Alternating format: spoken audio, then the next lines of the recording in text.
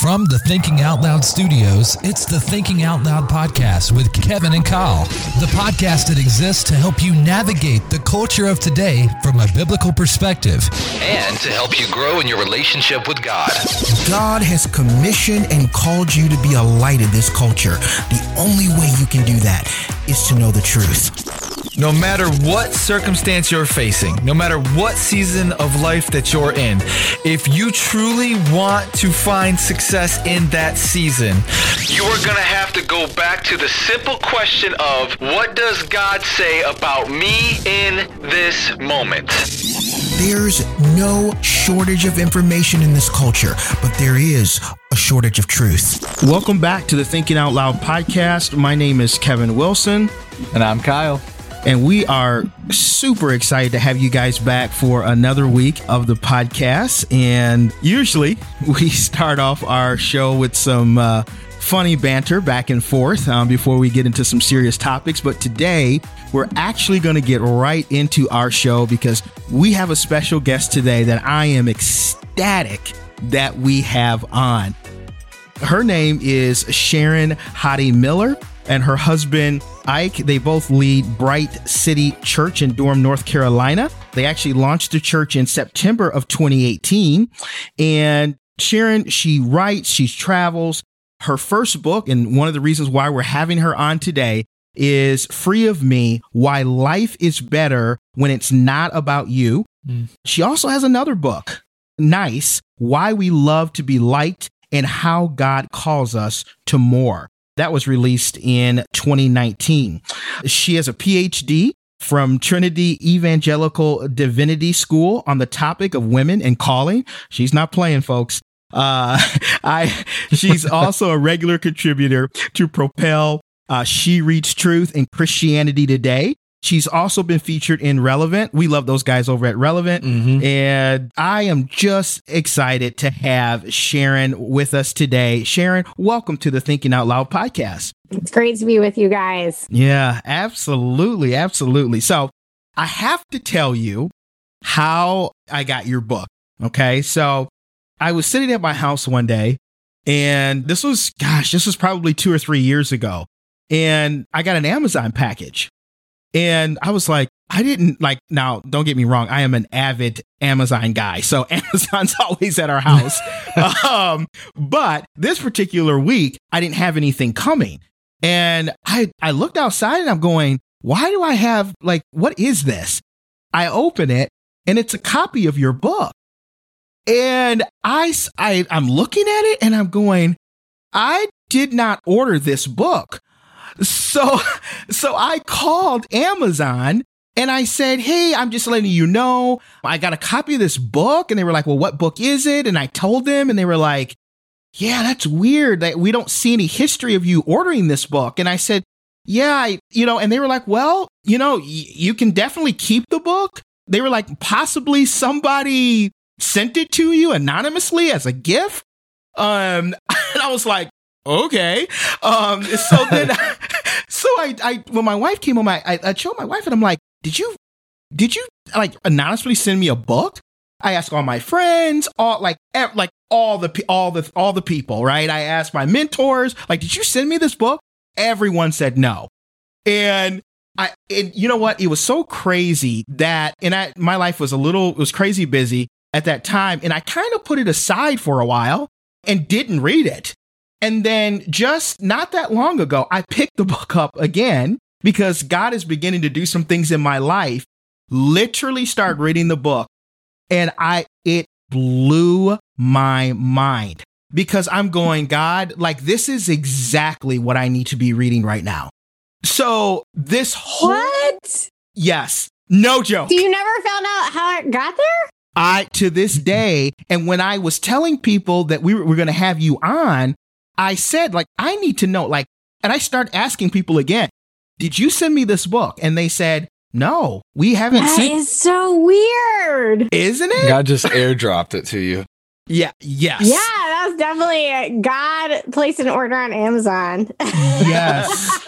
Yes. Yeah. To this day, I have no idea. And so, that's amazing because when I was writing that book specifically, I knew the message would set people free. I just knew it, like deep in my bones. I was like, this is going to set people free.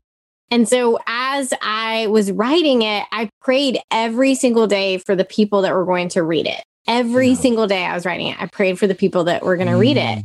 And so it's fun whenever I meet people who read it, because I think I prayed for you very specifically. But that's a very direct answer to prayer as well. Interesting. Yes, it's literally incredible. And, and we'll talk a little bit out. I hope you understand why this book is such a, well, I guess I'll just say it now. One of the things is, I grew up in a very old school family. My dad was not a attaboy, I love you, give you a hug and kiss. Like, there was none of that. He was a pastor, and it wasn't like he was a bad dad. He always provided for us. He always, he was there, but, I've always had this thing where I feel like I'm just never enough, or I'm just always trying to prove something to myself or other people, because I never had that kind of, affirmation when I was a child. And I think so many people have that, like, for whatever reason, right? It doesn't have to be a dad wound. It could be whatever. And it's just something that I have dealt with all my life in business, in ministry, and people. It's funny because a lot of people, when they look at me, they go, man, ministry looks so easy coming from you. And they have no idea the hurdles that I had to jump over in my own mind and in my own heart to do anything that I've done. I mean, just to even step in front of people to speak or to sing or to whatever, it is a huge hurdle because it's because of those wounds from then, right? Yeah. And so when you have a book like this, that's how I know it was God. That's just literally, like Kyle said, just airdrop this book on my front porch. Like, it just unbelievable. I want to read something because all books, they give praise. They have people on the back that give praise to this. And you kind of flexed on us a little bit. Christine Kane, like Johnny Erickson Tada, Ann Voskamp. I mean, some people that really, these are some powerful women of God.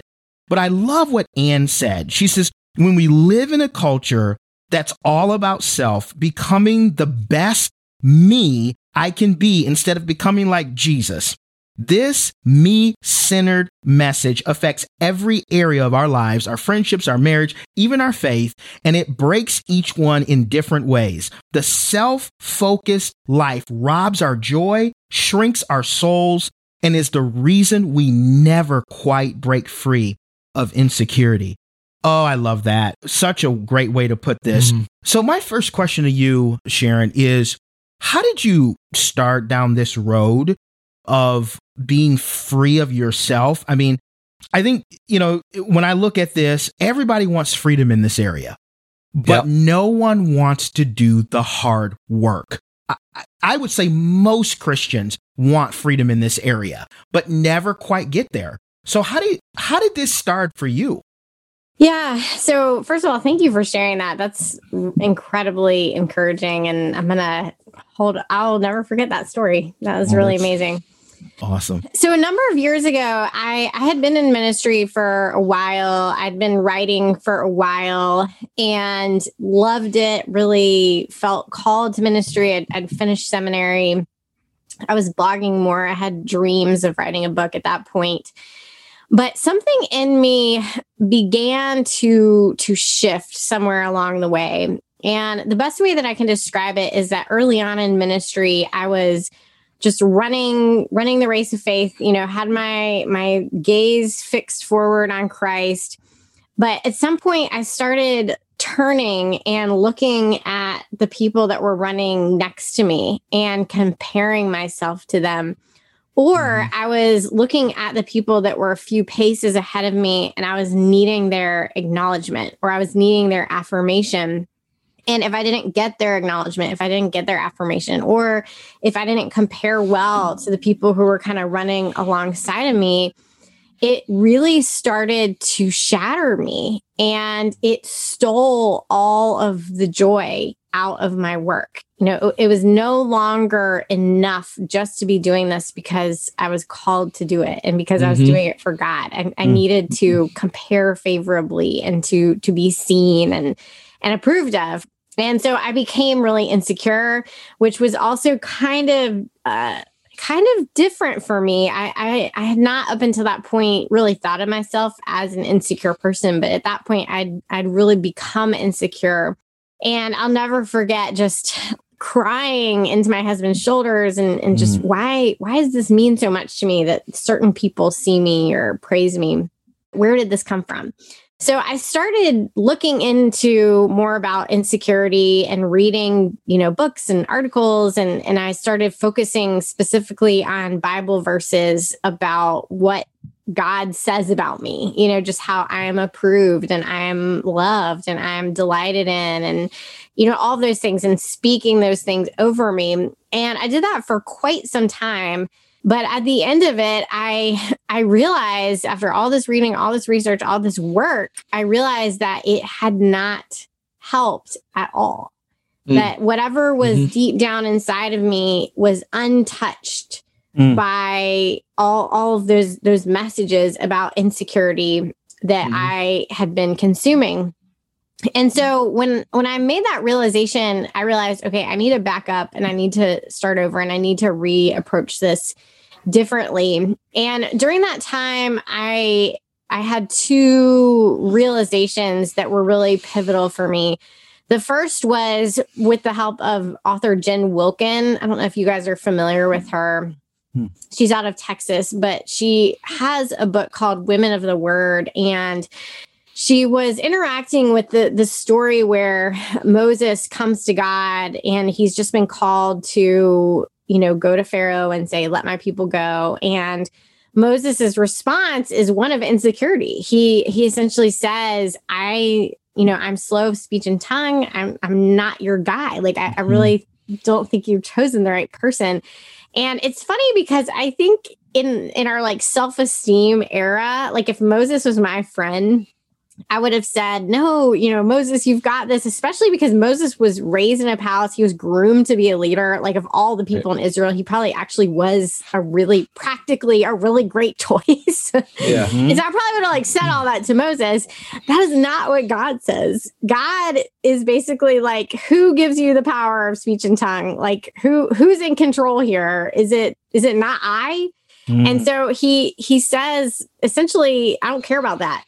I didn't ask you because I was depending on you, Moses. I want you to just go and don't be afraid because I will do this. You're just the guy that I chose, but ultimately this is on my shoulders. And so it was really fascinating. Jen points out how God responds to Moses's insecurity by changing the subject off of Moses's inability and onto God's ability. Yeah. And that was really eye-opening for me. And then right around the same time, I read a book by Tim Keller called The Freedom of Self-Forgetfulness. And that's a really, really short book that I highly recommend people read. You can read it in a sitting. And he's also kind of interacting with this idea of the paralysis of self-focus. And what I took from those two books is I realized that there are actually two forms of insecurity, but we really only talk about one. And the one that we always talk about is low self-esteem, which is real. And I would define that as not seeing yourself the way that God sees you, seeing yourself in a way that is inconsistent with what Scripture declares to be true about you. And so that is real, and Scripture has truth for it. The gospel has an answer to it. That is a wound that needs to be healed. And if it is left unhealed, it produces insecurity. But that is not the only source of insecurity. There's a second, and that is self-preoccupation. If you are focused on yourself, what happens is you raise the stakes. Everything is a referendum on you. Yep. And that's what ultimately happens in stories like with Moses, with Joshua. There's so many, or Jeremiah, there's so many different stories throughout scripture where people are insecure, and they feel as if, it's all on them. Like God chose poorly. And God responds by simply saying, like, it was never about you. Mm-hmm. This is not the Moses story. Mm-hmm. Right. You are not the hero. Right. I'm the hero. Right. But when we think that we're the hero, it's so stressful. It's so stressful. And so that was really eye-opening for me to realize that my insecurity was actually not coming from low self-esteem. It was coming from self-preoccupation.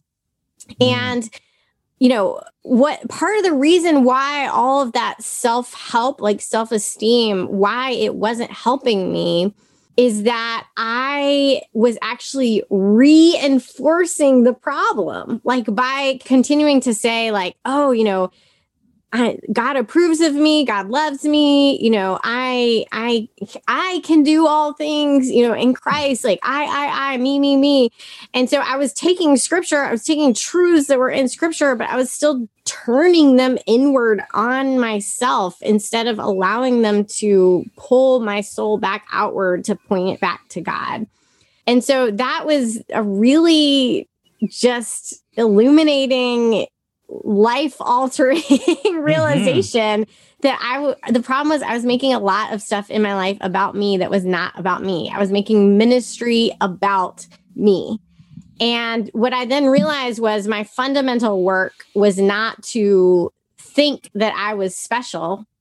That was not it. Is I had to figure out, how can I get my focus off of myself and back onto Jesus? And only then will I be able to enjoy this work that God has given me. Yeah. Yeah. Oh my goodness. So good. That'll speak to every pastor. Right. Every pastor. And I know that we have a variety of listeners, but that'll speak to anybody in a performance-driven mindset. It's just, we do that to ourselves. And part of my story is I applied my own pressure, and it was a lot like that conversation. Well, I can't do this and I can't do this. And it's just getting the focus. I say it's a lot harder than that. And you elaborate on that, but it's the process of getting the focus back on who has the answer and who's able to do through you what he wants to do through you, not because of you. And it's a little pride hit because we take pride in what we do. And so it's just in ministry, just the first 7 years of my life in ministry, it is that. And it runs rampant through districts. It does. We talk about it all the time. There's times where you will see the competition in friends, in individuals that are, hey, we're friends in this ministry, but I'm still trying to be better than you. You know what I'm saying? And so it's distasteful, but you get caught up in that, genuinely just get caught up in it because you do care about what you do. And because you care about what you do and because you love people, you forget that you also love God, and God is the reason you're doing what you're doing. So that'll speak to just about anybody. Mm-hmm.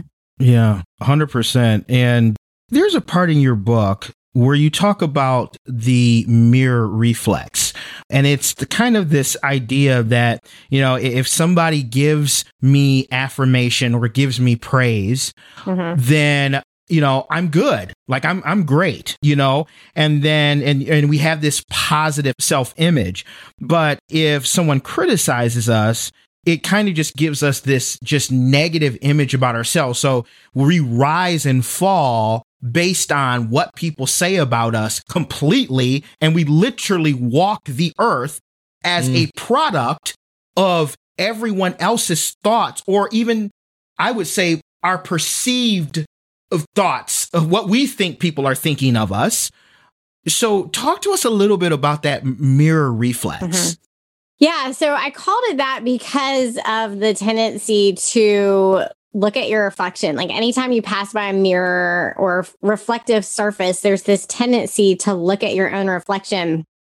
And one thing I discovered, I think this was after I wrote the book, is I was looking to see like how often do we do this? Like how often do we check ourselves out in the mirror? Yes. And I think for women, it ranged anywhere from like 8 to 16 times a day. It was like one study. But it was funny. In the same study, it said that men do it more. You go to the gym. You go to the gym. That's what my husband said. Yes. And I purposely, like when I'm walking to get a drink of water, I'm like, don't look in the mirror. Don't look in the mirror. Don't be that guy. Don't do it. That is literally what my husband said. Cause I ran it by him. I was like, that's not real. Like that can't be true. And he was like, Karen, he was like, that is the only reason there are mirrors in gyms. And he said that this is funny too, or this was what it said in the study, is that with women, like they're looking at themselves to sort of make sure everything's in place and, everything's as it should be. But it said with men, it's much more like checking themselves out and admiring themselves. Yes. And I was like, wow, that must be nice. Like, I can't imagine looking in the mirror and being like, Sharon, you've had a really good arm day, like. It's actually like, if I look at myself in the mirror at home, it's a way different reflection of if I see myself in the mirror at the gym. It's like, I'm just saying, it's like your mind switches and you're like, Cap looks good today. You know what I'm saying? Yeah. You go home and you look at yourself in the mirror and you're like, you need to go to the gym today. You know what I'm saying? But guys do. I watch it and it's funny because I know I get stuck doing it at times. I'm like, he's checking himself out. That is so funny. Yeah. So anyway, apparently it's a guy, men and women do it. Yeah. But what I was realizing is how we don't just do this with literal mirrors. We do this in all areas of our lives. Like we're looking at the relationships in our lives as like a reflection back on us. Like, what is this telling me about me? We're looking at our possessions. We're looking at our career. We're looking at our family, our friendships. There's so many different things that we look at them and we're asking, what is this telling me about me? And that not only it gives everything in your life sort of this bent orientation, it breaks them because we were created by God to love him and to love others.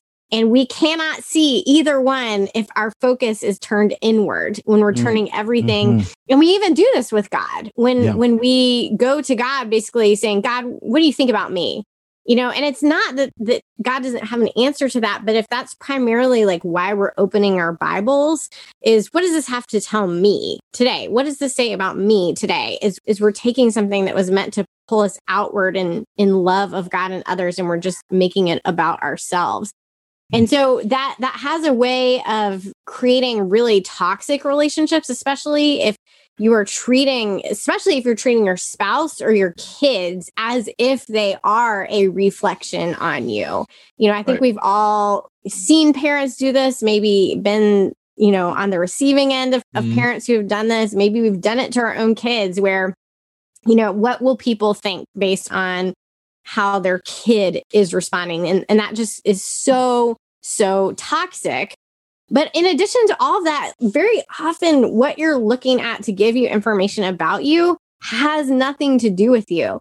And this was something I put very early in the book that I think is really important, because I have that phrase, it's not about you on the cover of the book. And that can sound very harsh. It can sound like I'm kind of like wagging my finger, like, like, remember, like, it's not about you. But I think sometimes it's really freeing to be told, how your dad left? That was not about you. Yeah. You know how that person was really unkind to you today? That was actually not about you. It's so important to remember that a lot of the information that you think is coming back to you about you is actually not about you at all. Yeah, that's incredible. And I think a lot of people don't realize that, and I mean, the same way with me, sometimes you just think, you walk into a room and, it's everyone's like this, you walk into a room and you think, well, everybody's centered on me. They're looking at my shoes. They're looking at my jacket. They look like all the things. Right. And sometimes their mind is furthest from you. Right. You know Right. what I mean? They're thinking Right. about what they're going to cook for dinner or. They're thinking about them. Right. Exactly. Right. Exactly. Right. In one part of your book, you wrote, and I didn't know this, but you said the great self-esteem, that whole concept is fairly new. Like within the last 100 years or so. Tell us a little bit about, and I know you talked a little bit about that earlier, but just elaborate a little bit more on this new concept of self-esteem, because I feel like so many books, and even Christian books, unfortunately, are all about like, how can I be my better self? I work in my day job, I work in the human resources space, and I cannot tell you how many books and how many seminars are about bringing my authentic self to work, bringing my best self to work, right? And again, it's bringing me into this as if I am the idol. I'm the person. I can fix myself. Our pastor says, and I love when he says this, he says, if we could have fixed ourselves, we would have already done it, right? If we were the answer to our problems, we would have already fixed ourselves. So talk to us a little bit about that newer concept and how that's kind of. Yeah. So the idea of self-esteem, like the self-esteem movement, it actually began with the boomers. That's the generation. And so I think that's important to say, because especially millennials are just kind of the like universal whipping post of, the self-esteem movement. They're blamed for it. But it actually began with the boomers. And so, it's gradually gained momentum. But what has been fascinating is there's now a lot of research now that there's been enough time to, survey it and study it sociologically just to see, is this producing what it promised? And what they have discovered is that it has not, that especially young women now are much more insecure than they were a generation ago. But what is really tragic about it is it has not produced adults who are more secure. What it has produced is adults who are more self-focused. And so we haven't seen a rise in self-confidence. We've seen a rise in narcissism. And so it was just a project that fundamentally failed. And I don't think the thing is, and this is really important. And the more I've spoken to churches about this, the more I've come to realize how important it is to clarify this. And I do in the book as well, but it can't be understated, is I think the self-esteem movement was trying to address something very real, which is the wounded self. And my husband is actually a really great example of this. My husband he's very open about the fact that his dad was an alcoholic. And so he grew up in this really dysfunctional home. And one thing that he never learned how to do, he calls it this unformed ability to affirm himself. So he doesn't know how to just be confident. Like he doesn't know how to just speak truth to himself, essentially. Right. And so there's a real sense in which part of the arc of salvation is acquiring a self in Christ, but then in order to deny the self. But you can't skip the acquiring part. You have to be healed in Christ. You have to be whole in him. But then the call is to lay oneself down. And I think that we have to be really careful about skipping that first part, especially for people that are coming from tremendous brokenness. That is an important step. But to also know that the whole point of the gospel is not for you to like yourself. Like, that's not the end point of why Jesus came and died. And so we have to hold those two pieces together. And I think what the self-esteem movement suffers from is it stops too early. Like, if you hold up liking yourself, being your true self, loving yourself as the destination, that becomes its own sickness. That becomes its own spiritual sickness. Yep. And I think that is what we have seen. Yeah. Yeah. That's incredible. Let's talk a little bit about the comparison trap. So in the age of Pinterest and Instagram and Facebook and all the things, I will tell you, it's very, because I have two daughters, and I have an older daughter who she's grown, and then I have a 13-year-old daughter.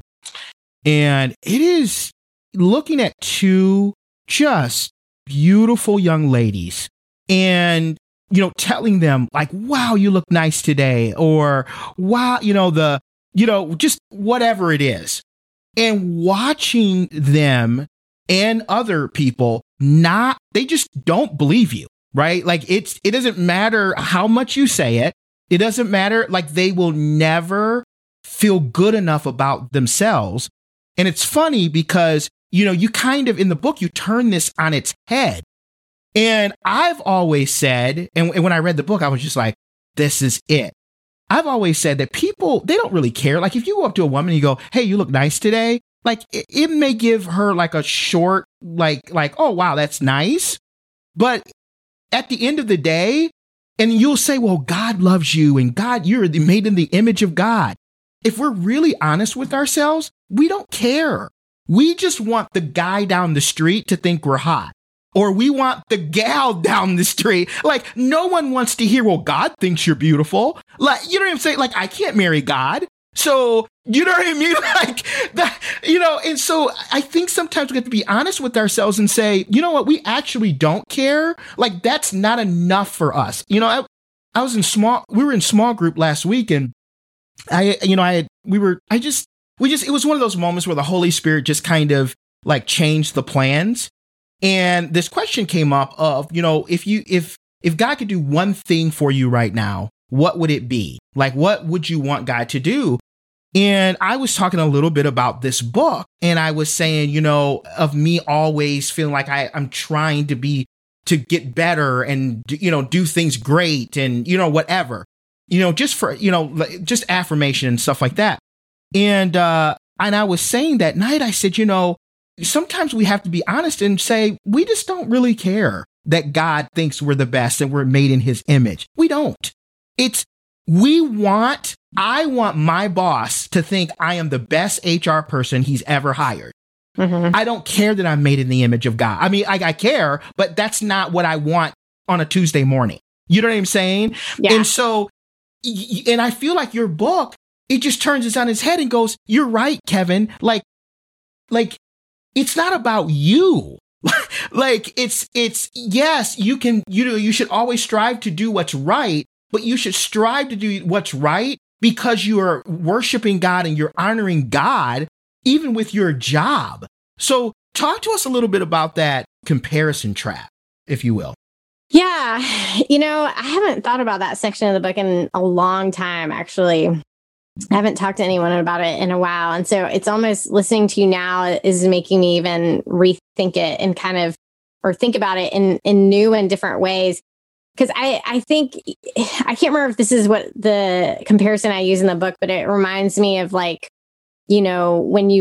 when your dad tells you, like kind of like what you just said, like if my dad would say like, you're the most beautiful one. Like, I think you're so beautiful. I think you're so special. But when you're a high schooler, you're like, I don't care about that, Dad. Like, right. I just want, I want this guy that I have a crush on to think I'm cute. Like it makes zero difference to me. Right. That you think I'm beautiful. Like, thank you. Right. And that is really similar to how we treat God is God is offering himself and saying, I love you. And you are all these things to me. And it's sort of like, if that is not enough, like if the creator of the universe's delight in you is not enough, then it's important to acknowledge that nothing will be. Like there is no amount of human praise that can compare to the adoration of God. There just is not.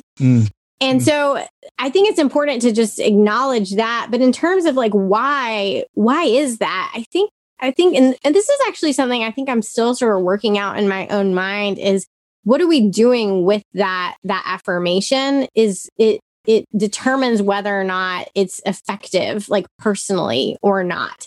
I think if at the end of the day, we're taking affirmation and making it about us, like if we're just requiring everything to be about us, that is a pit without any bottom to it. Mm-hmm. You will just, it doesn't matter what you put into it. It's just a bottomless pit that will never, ever, you can spend the rest of your life filling it and it will never be enough.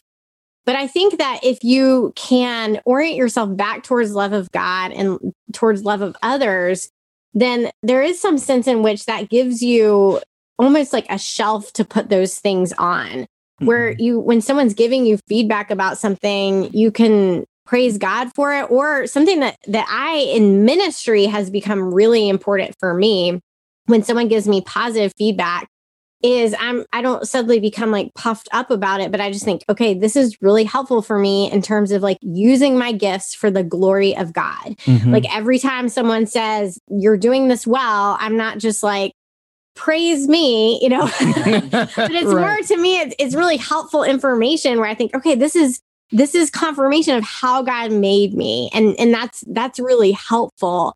But it also means that I'm not rising and falling based on, you know, the feedback I'm getting like any given day. Yeah. I think, and I know Kyle can attest to this. I think as pastors, you know, you preach a sermon. I mean, you work so hard on a sermon and, you know, and you preach this sermon and you can too. I thought you're not playing PhD. She's got that. She's leading the church. But truly, the same thing is when you get off that stage. I have always had to say, even with leading worship, I have had to, you know, be like, God, this is not you, or this is not me. This is you.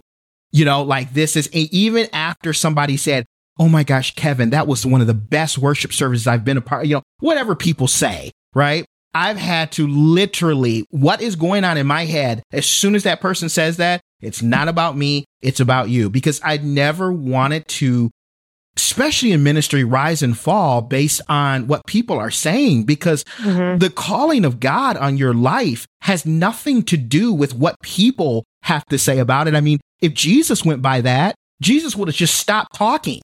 Like, you know what I'm saying? Like, but Jesus went to the cross believing and knowing that he was called by the Father and that his message was needed, right? And so I think that's something that, especially people who are in front of people and you do get praise or whatever from people, you always have to keep that in check. You know, and it's not always easy if you already deal with a wound, a father wound, or a you feel like you're lacking something. It is a tough road to go down, and you have to be very intentional that you don't allow that to become something.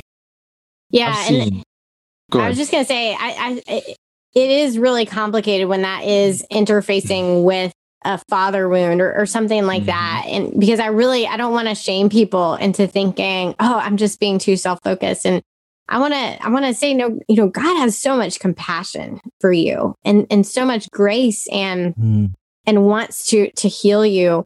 But at some point to know that it's not so that you can be healed and just, you know, him just sit you on a shelf and then you just sit there being all like, I like me. But it's because he has work for you to do. And insecurity has a way of getting in the way of obedience. You know, you can't run you can't run very well if you're like staring at your own feet. You know, you can't run if you're really looking anywhere but forward. And that God is healing us for this race of faith you're created to run. Yeah. Yeah. Kyle, you were gonna. Yeah. So part of the CMN conferences and stuff that we were talking about, we would go down to Texas, huge churches. But I always admired the fact that no matter what stage I seemed to like go and walk around, wherever the pastor and the worship team, wherever the communicators were going to enter, there was always a sign that reminded them that it was God. Like it was like a going on and coming down, kind of like what you were saying, Kev. You come down and people are like, great message or great session or, oh, it was so powerful. And even though you deflect and you say, yeah, God's good, or yeah, awesome, thanks. It's hard to have that mental battle because we're performance driven. And to know that it's just powerful to know that there is leadership that's ahead of that curve, that they know They know that's the battle. So there's a printed sign that's like, tonight is not about you. Tonight is about what God wants to do through you. Like, and they read that before they go up there on the stage. It's refreshing to see that what you're talking about. It's cool to see. Yeah, well, there's some of us that are behind that curve, but. And I want to say too, because I think there's like a kind of understanding of humility that thinks when someone encourages you, you need to deflect it. Mm-hmm. That you need to say, no, it's not me. That wasn't me. That was God. Like any good that you saw, that was God, you know? Mm. And I think that is not humility. Exactly.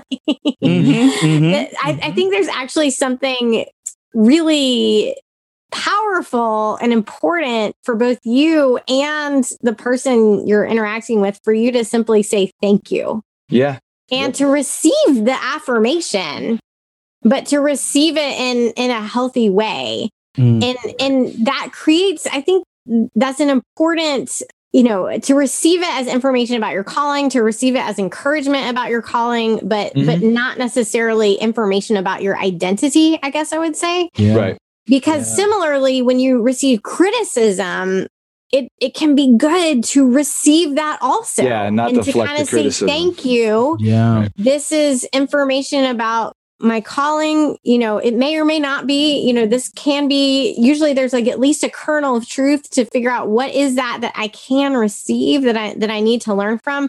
But also, this is not about my identity. Right. Yeah. And so I think for both affirmation and criticism to work those muscles of being able to receive it in a healthy way that helps you to love God and love others better. Because that has also been really important for me. I think a big breakthrough for me in this process was not fighting humiliation and not fighting humility. And every time I did feel insecure, I treated it like this was a terrible thing instead of thinking, well, wait a second, what is this telling me about myself?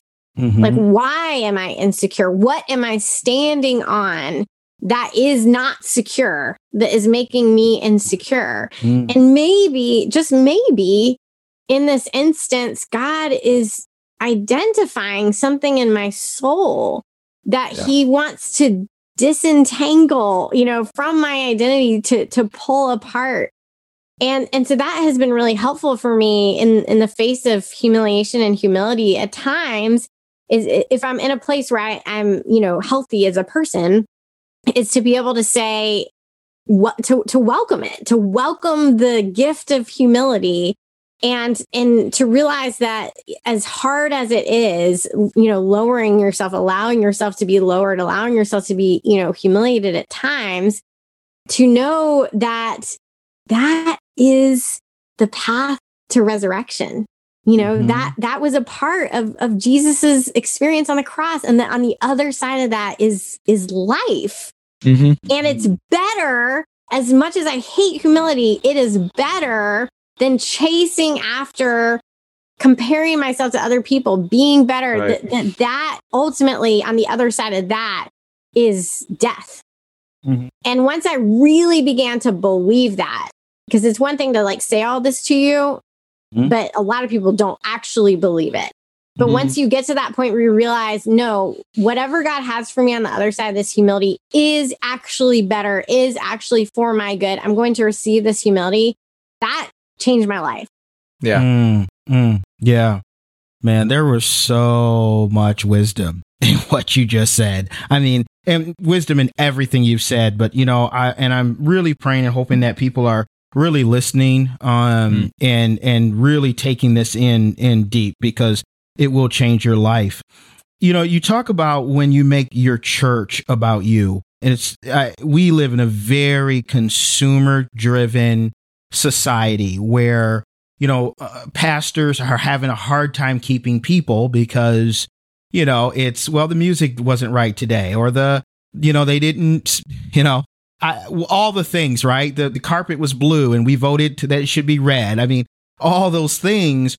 I think it's, I want to talk a little bit about that, but in your book, I have to ask you this question, because in your book, you talk about music and you talk about your, I don't know what kind of music you like, but you were very clear that, there is some music that you just can't get with. So I'm just curious, what is your favorite? Like, what kind of music do you like? What's your favorite?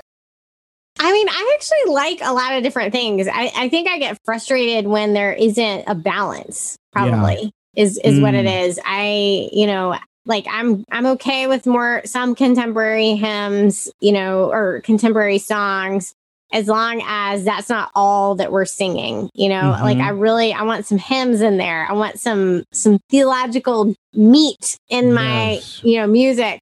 I really love joyful worship. I really believe like the joy of the Lord is our strength. Yeah. And for church planting, we need that. Yeah. We need strength. Yeah. So I'm very, I think I like variety. The only thing I have really strong opinions about is just bad theology in music. Yeah. If it's just bad theology, I just can't get on board with it. So.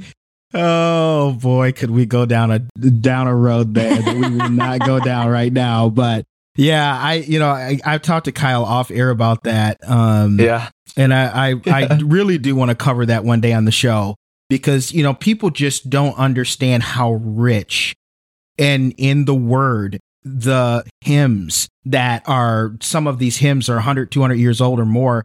And we sing them. And I was reading something a couple of years ago where it said millennials actually prefer, like they're like, we have a lot of the new songs and all that good stuff, but millennials actually are moving towards kind of more of the theologically rich songs than they are kind of the new repetitious songs that we have. And some of them are just bad theology, in the sense that.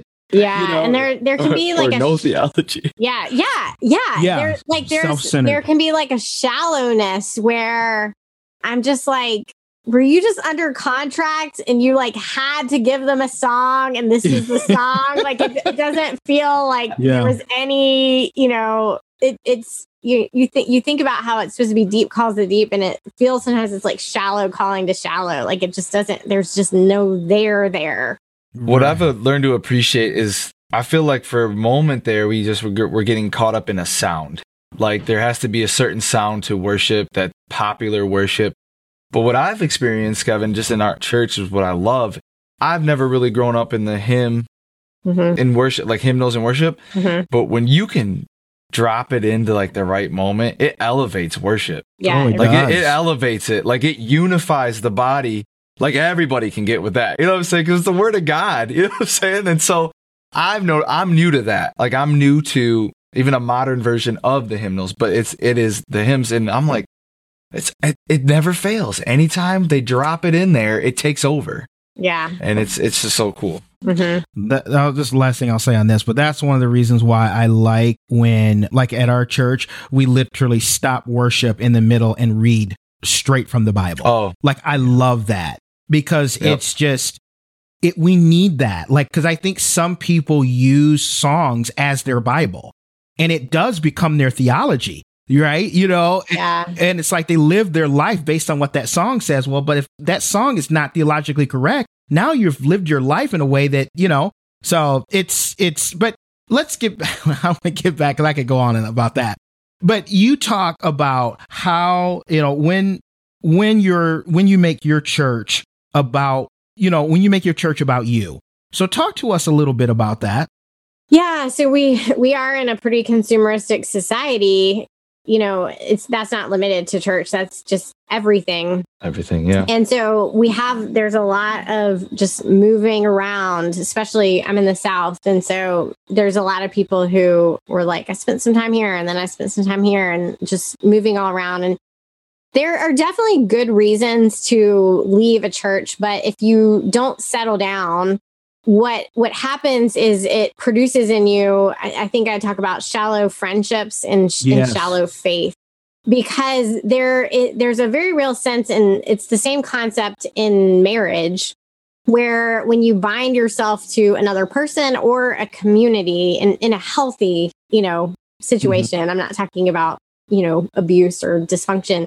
But in a healthy situation, by committing to another person, by committing to a community, you are committing to grow and to be there when it's hard and when you don't like it and when it's not fun.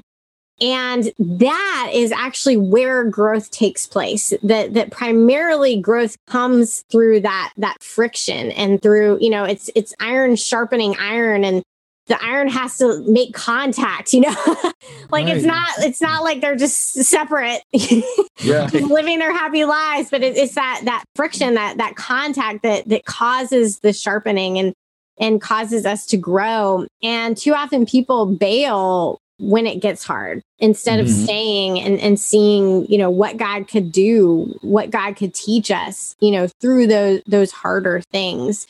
And so we take church membership very, very seriously. For a long time, Ike and I, we actually would use a metaphor of marriage, that if you were a member of a church, that we took that almost similar to like a wedding vow, and that if we left, it would be a serious, serious thing. But we wouldn't leave simply because we just hadn't liked the preaching lately, or, we didn't like our small group, something like that. So it's not that there aren't good reasons to leave, but in our culture right now, a lot of people are just sort of untethered. Yeah. 100%. It's funny, you were talking about marriage, and when I do marriage counseling for couples, a lot of times I will tell them, is the person that you're married to, because people say, oh, he completed me or she completes me.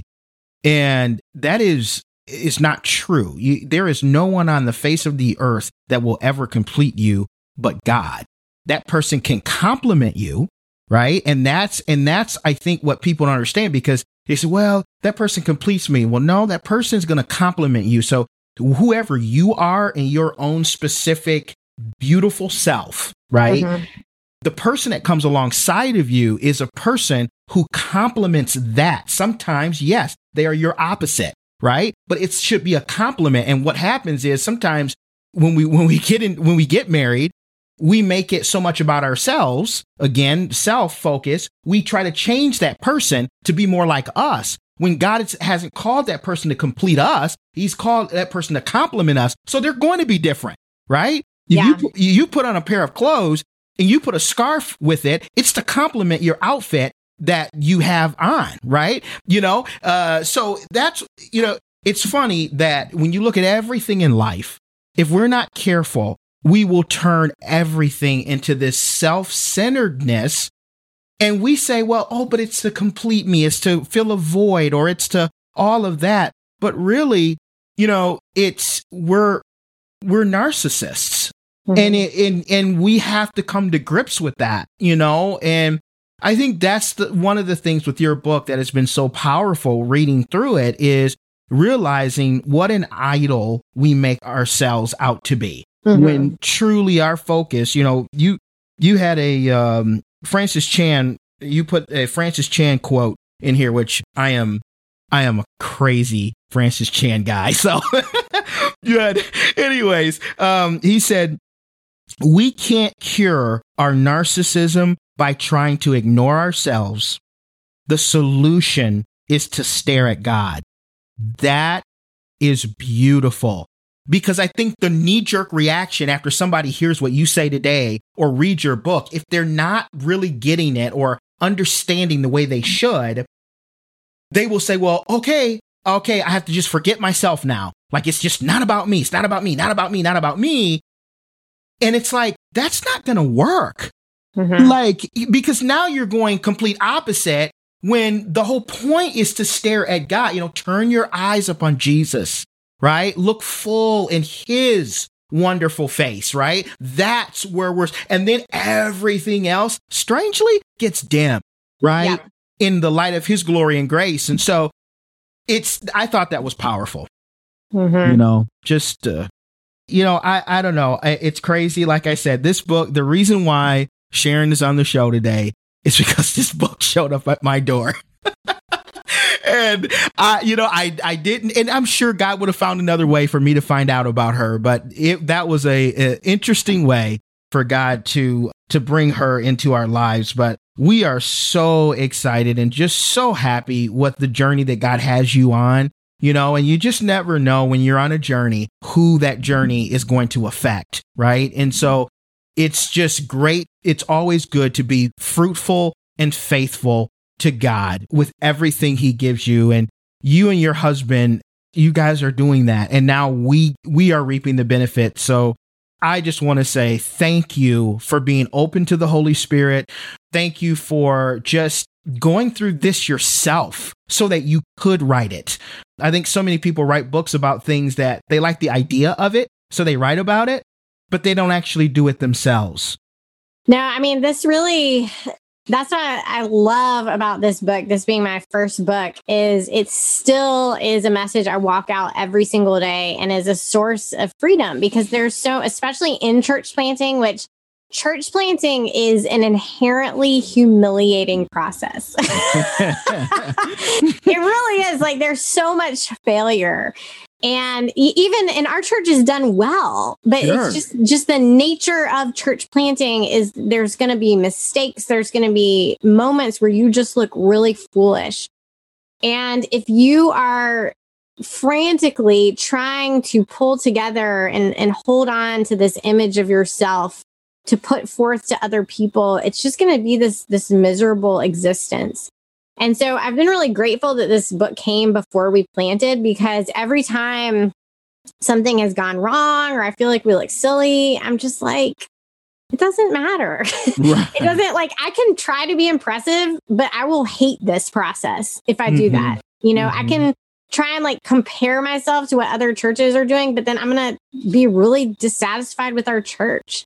And I don't want that. And so it was really, it's been really liberating to let go of a lot of that stuff and just be small and welcome my insignificance. It's really encouraging. But I also want to say thank you guys for having me on the show, because about this book specifically, I have not been interviewed by many men. And part of the reason, and probably like my biggest regret about the book, is it's a very feminine looking cover. And that's kind of how, for women authors, we're given very feminine looking covers. Generally, it's got this swirly font. But because of that, it communicates this is a woman's book. And I've heard from so many men over the years who said this book was really, really helpful for me. Did you intend for it to be for men? And the answer is yes. This is not like a woman thing. This is like, I often tell people that this was really the inspiration for this book came from Tim Keller's book on self-forgetfulness. But his book was a big picture vision. It was an idea. But I needed handles for it. Like, I needed to, now that I have this idea, how do I actually live this? And that's what this book is. And so it's not just for women, but it really is. I really appreciate you guys engaging it for that reason. Yeah, 100%. And I was going to talk about this, and I'm glad you brought it up first. But, as men and the men that are listening, I just encourage you. I know how hard it is for a man to admit that you need help, or to admit that you need affirmation, or to admit any of that. Like, that's just, we're wired to be like, I've got it. I'm okay. I'm good. I don't need affirmation, but you're screaming for it, and it comes out in other ways. And so I really encourage every man that is listening, every man that is watching, I encourage you to pick up this book. And when people write books, you have to understand, it's not just so they can say they had a book. These people have lived through these things, and they know that it will change your life because it changed theirs. God's no respecter of person. This is not a man or woman thing. This is a human problem. Yeah. And so I just encourage you to pick up this book. Kyle and I we can both go and shoot something in the woods. Kyle's actually done it though. So we're manly men, right? But we still have to admit that we need help as well. So I encourage all of you, men and women, to go pick up Sharon's book. So there's a couple places. I mean, I'm sure, and Sharon, they can get it anywhere books are sold. I know we can get it on Amazon and all the places. Is that safe to say? Okay. Yep. Okay. And then you can also, if you want to learn a little bit more about her, you can go to sheworships.com. And then you can, why don't you follow Sharon on Instagram at Sharon H. Miller. And if you're in the Durham area, North Carolina, why don't you stop by their church? And if you're looking for a church, listen, what you heard today, I am sure there is a ton more that they have to offer there. It's Bright City Church, and it's in the Raleigh-Durham area. And so we appreciate so much, Sharon, for having you on the show. And guys, you can catch this everywhere you get podcasts. So the iHeartRadio, Apple Podcasts, Google Podcasts, Stitcher, Amazon, Pandora, also on YouTube as well. You can watch this. And then once you do this for us, once you scroll down, if you're listening on an Apple device, scroll down to the bottom and just give us a rating and a review. It helps people to know that we're here when they're searching for podcasts. And again, we want you, if you're a pastor of a church, why don't you invite Sharon to your church? I think it would be a blessing to everyone to have her out. And so, again, you can learn more about her at sheworships.com. You can get her book anywhere books are sold. It is Free of Me is the name of the book. And she also has another book out as well, and I want to make sure hopefully she can come on for that book too at some point. It's called Nice, Why We Love to Be Liked and How God Calls Us to More. And so, Sharon, thanks so much for being with us today. It was great to be with you guys. Absolutely. And listeners, we will see you guys next week. We love you. God bless you.